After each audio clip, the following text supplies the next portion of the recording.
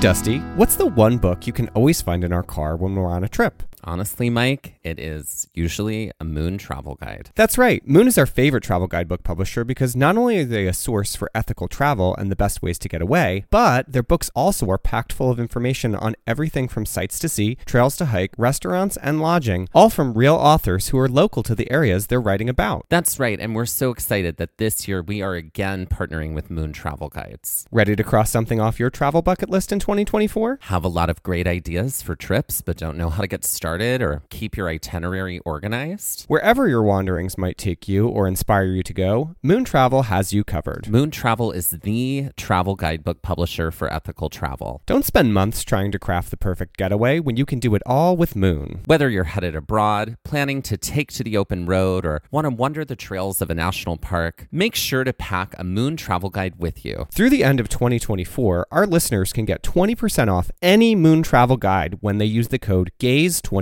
at checkout. That's amazing. And that is code GAZE24, GAZE24 for 20% off any Moon travel guide in Moon's entire library. And that is just for our listeners, and you cannot find that anywhere else. Be sure to visit moon.com. Head to our show notes and check it out and see Moon's entire collection of travel guidebooks. Hello and welcome to Trail Mix by Gaze at the National Parks, the podcast. I'm Dusty. And I'm Mike. If you're joining us for the first time, Trail Mix is the short format episode of our show. While our long format episodes explore one hiking trail in one national park, one park at a time, Trail Mix allows us to dive deeper into things we didn't get to cover in our long format episodes. That's right. And this Trail Mix episode is all about the science of grasslands. Okay, Mike, so what do you know about grasslands? I know that they are a protected type of landscape within the United States. Just like we have national forests, we have national grasslands. I know that there are many varieties of grass that probably encompass a grassland. I know that there are also grassland fires are a thing, just like forest fires are a thing. End of list. Mm-hmm. Yeah. Okay, great. Mm-hmm. Well, let's see what else we can find out today. This season, we are covering the trails in Theodore Roosevelt National Park. We would like to acknowledge that while visiting and hiking the land, also known as Theodore Roosevelt National Park, that we are on the traditional and stolen lands of the Mandan, Hidatsa, Arikara, Crow, and many other indigenous people. Among the ecosystems found in Theodore Roosevelt National Park, grasslands are the majority. But what are grasslands exactly? Grasslands are arid areas of land that receive limited amounts of precipitation. This limited rainfall means that they cannot sustain the growth of forests or trees, but they are not so starved of rainfall that the land transitions to desert. It is the middle ground between forests and desert, and we mean this figuratively and literally, as grasslands often occur between areas of desert and areas of forest. Grasslands have adapted to their climate, specifically low amounts of rainfall. They are able to thrive with the rainfall they receive in the spring in order to survive through the hot, dry, arid heat of the summer. Every year, the grasses die and fade to their roots protected by soil and then return later in the year. Occasionally, trees occur in grasslands, particularly around water systems like rivers. And in the case of Theodore Roosevelt National Park, a small number of trees can be seen near the Little Missouri River. Grasslands occur on every continent of the globe, save for Antarctica, which does not have the temperatures to support a grassland ecosystem. Grasslands make up around 30% of the Earth's land surface. In higher latitudes, grasslands occur near temperate forests, and in subtropical latitudes, they occur closer to deserts, creating the two main types of grasslands, temperate and tropical. Temperate grasslands include the North American prairies, the Eurasian steppes, and the pampas found in and around Argentina. Tropical grasslands include the savannas of sub-Saharan Africa and northern Australia. Let's dive into each of these. The North American prairies cover around 1.4 million square miles of the Midwest and central United States and stretch some into Canada and Mexico. The steppes are found in southern Russia and stretch all the way to Ukraine and Mongolia for over 4,000 miles. The pampas in South America stretch across about 300,000 square miles from the Atlantic Ocean to the Andes Mountains. While grasslands may appear less biodiverse, the opposite may be in fact the case. In a recent study that looked at grasslands as compared to rainforests in different sized sections, biologists found that in some sections, grasslands were more biodiverse than rainforests. In the article, Grasslands More Diverse Than Rainforests in Small Areas, Dave Mosher explains, quote, at large scales, tropical rainforests were more diverse. A rainforest in Ecuador, for example, holds the record for an area of 2.5 acres with 942 species of plants and animals. Meanwhile, a Costa Rican rainforest won the 1,075 square foot category with 233 different plant species. Tropical rainforests hog most of the species-rich limelight because their canopies often reach more than 165 feet above the forest floor. That's a lot of area for species to flock. But height isn't everything when it comes to the species richness of vascular plants. A group including ferns, flowering plants, which encompass grasses and most trees, conifers, club mosses, and more. End quote. Grasslands support so many species of plants and animals. In the African savanna, the grasslands support the lives of giraffe, wildebeest, gazelles, and zebras. Okay, let's talk about Lion King for a moment. Zebras. Zebras. Remember the part when, so Scar has taken over Mm-hmm. and Sarabi comes to him and there's that very weird scene between the two of them. King Duncan, you mean? King Duncan? Right. It's Hamlet. The Lion King is Hamlet. The Lion King is Hamlet. Is it Duncan? Duncan is Hamlet's father. Keep going. Keep going, girl. Claudius is Hamlet's uncle. Hamlet is Hamlet's father. Oh. They call him King Hamlet. Got it. There's Prince Hamlet and King Hamlet. So it's Hamlet Jr. Duncan is from Macbeth. Got it. He's the lovely, wonderful king who is killed in Macbeth by Macbeth. But yes, Duncan is the Shakespeare king. There we go. There you go. Anyway, Claudius, Scar.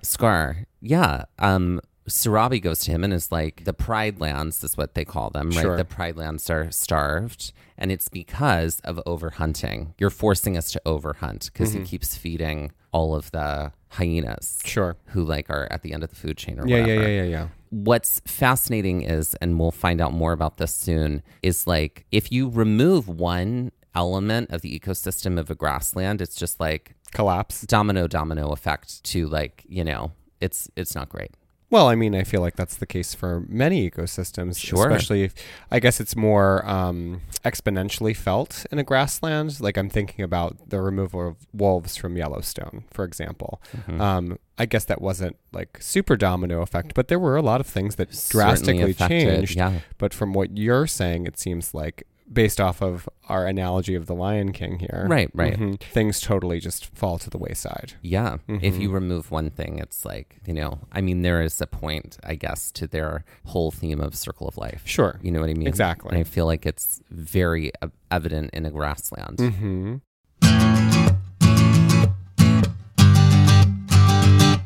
Theodore Roosevelt National Park, the native grasses in the grassland include saltgrass, western wheatgrass, needle and thread, and little bluestem. They provide a habitat for bison, wild horses, elk, mule deer, and prairie dogs, and an ecosystem for insect life. These animals also attract predatory animals like coyotes and badgers, as well as birds of prey, including eagles and hawks. Fire also occurs naturally in grasslands or can occur through a prescribed burn in order to limit more woody vegetation and allow for more grasses to re-establish themselves over time. Fire also helps to increase the diversity of wildflowers that promote more pollinators. Grasslands have also played a significant role in the culture of indigenous people and their care and cultivation of their land. Controlled burns by Native Americans helped grasslands thrive and support a rich habitat for buffalo. These practices supported the life cycle of grasslands for hundreds and hundreds of years before white European settlers stole land and introduced ranching and farming. Surprise. Correct. Colonization strikes again. In North America, roughly about 2% of the original grasslands still exist. It will come as no surprise to anyone that the greatest threat to grasslands and the plants plants and animals within their ecosystem is humans and human use, including farming, introducing new species, and hunting. The majority of grassland has been transitioned into farmland. This not only threatens the habitat, this also threatens the drinking water supply of the people in the area. And in the last 15 years, there's only been more tension growing in the arguments to preserve grasslands or develop them to serve the growing human population. This has only weakened the position of grasslands in the ever-worsening landscape of climate change. Grasslands also offer quite a resource to the climate change crisis. In a recent study of California's grasslands from the University of California, they found that grasslands could absorb more carbon than forests due to their ability to survive and thrive through fire and drought. This is also due to the fact that when trees store carbon, they store it in their leaves. Grasses found in grasslands store it in their roots. During a fire, a tree's leaves burn, releasing the carbon back into the air and atmosphere, whereas carbon is less likely to be released from a grassland fire as it has been stored subterraneously. And even though grasslands offer such a resource in their carbon storage, the amount of grasslands protected across the globe come in at about 10%. And in America, available grassland continues to disappear. Between 2018 and 2019, around 2.6 million acres of grasslands were tilled and plowed for growing crops. And in the United States, there are 20 protected national grasslands totaling 4 million acres only, a tiny fraction of what once was available in the Midwest and central United States. Okay, so let's talk about grasslands and how I feel like when it comes to grasslands, we're all kind of blithely unaware of all of the positive benefits from grasslands, sure, especially when it comes to absorbing carbon that they offer us, but yet people sort of just are like, there's no trees on this land. This isn't a resource. Let's till it and plow it, make a farm. Right. Well, it's not that it's not a resource. It's like, how do we capitalize on this as a resource? Right. You know what I mean? So, yeah, I mean, I feel like we've talked so much about the water cycle and how specifically in the West, the water cycle, because snowpacks are less and less, lead to more drought. It's creating a bigger problem when it comes to water conservation and the benefits of water for all sorts of things, people, crops, plants that are just within ecosystems. But it's interesting to me that grasslands are spaces where you don't need to necessarily have that much water for this land to not only thrive, but to be beneficial. So when you think about, yes, obviously, there's farming that needs to happen to work to serve a population, to work to enrich an area. But you think about all the water that's used for farming that are probably in areas where grasslands were typically thriving, where water wasn't important or as important to those grasslands. And it's like, ooh, you guys are just creating a bigger problem. You're actually exacerbating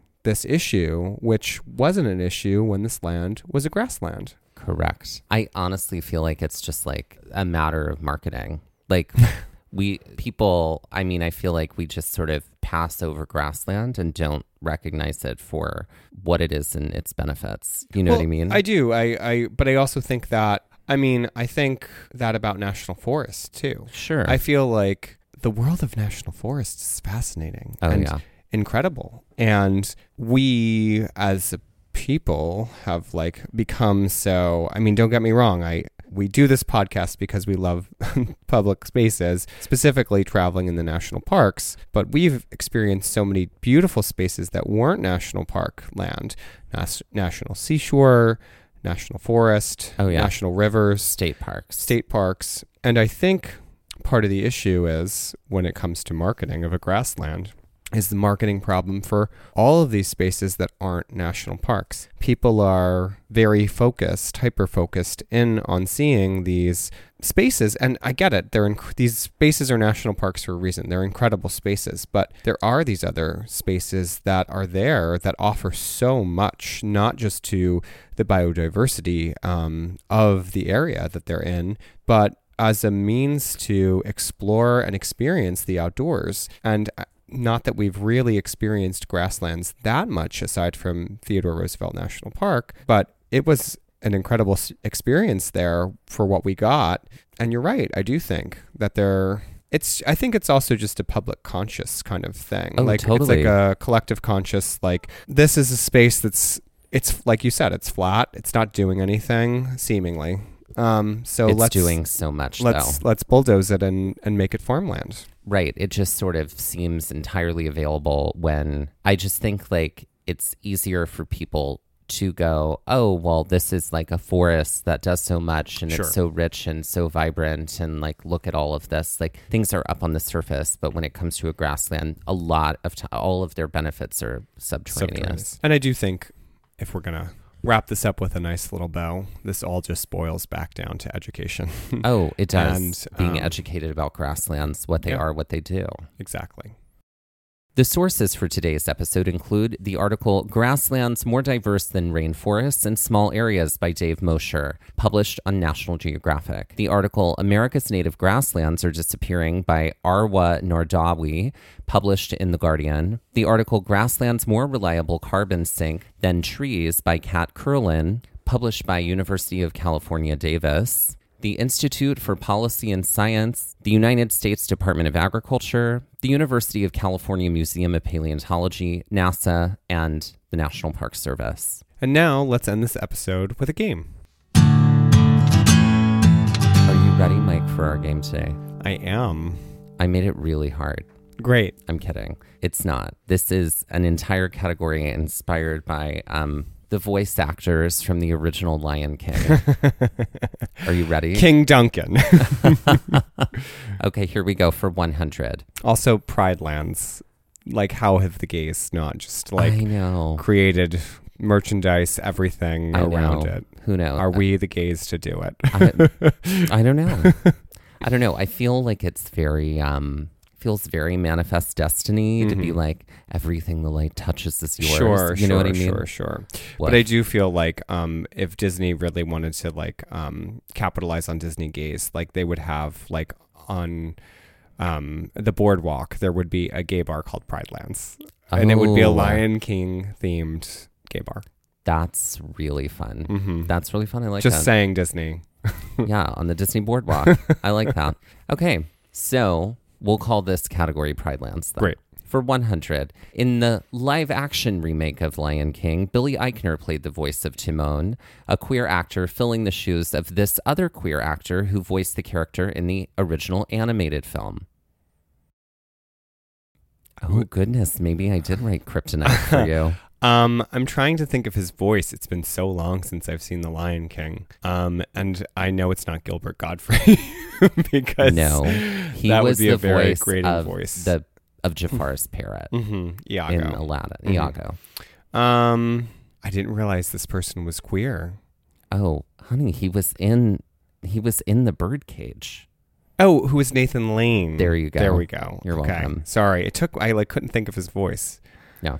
That's why I'm saying that's how much I didn't remember who it was, because I was like, oh, it was a queer person? No, I did not know. Yeah, there you go. Okay, for 200, this actor's voice can be heard as young Simba in the original animated Lion King, though he was more famously known by his initials and for shooting to fame on Tim Allen's Home Improvement. Who is Jonathan Taylor Thomas? That's right. For Shit. What's that? Shit is his initials. JTT. Shh. Shit. JTT. Yeah, there you go. For 300, this actor was the voice of Zazu in the original Lion King, but was more famously known for portraying the oft-silent Mr. Bean. Oh, this I did not know was him as well. Who is Rowan Atkinson? You know what's funny is I know this movie very well, but I did not know that was Rowan Atkinson. Yep. For 400, Moira Kelly played the voice of adult Nala, but is probably more famously known for her performance in this ice skating-centric romantic comedy film where she played a figure skater who must find a new skating partner in an injured hockey player played by D.B. Sweeney. What is Ice Castle? Oh, okay. So not Ice Castles. Okay. Ice Castles is a film. Would not call it a romantic comedy. Oh, Ice Castles is a sad, hopeful film. I do not know the world of figure skating film. Oh, so what is The Cutting Edge? Oh, The Cutting Edge. Okay. Which could also be the name of a barbershop. That's true. That The cuts Cutting your Edge. hair with a razor. ice skating blade. And for 500, this actor known for voicing The speaking voice of Scar is a Triple Crown actor winner with an Oscar, Emmy, and a Tony Award. Who is Jeremy Irons? That's right. That was not a Jeremy Irons voice, but No.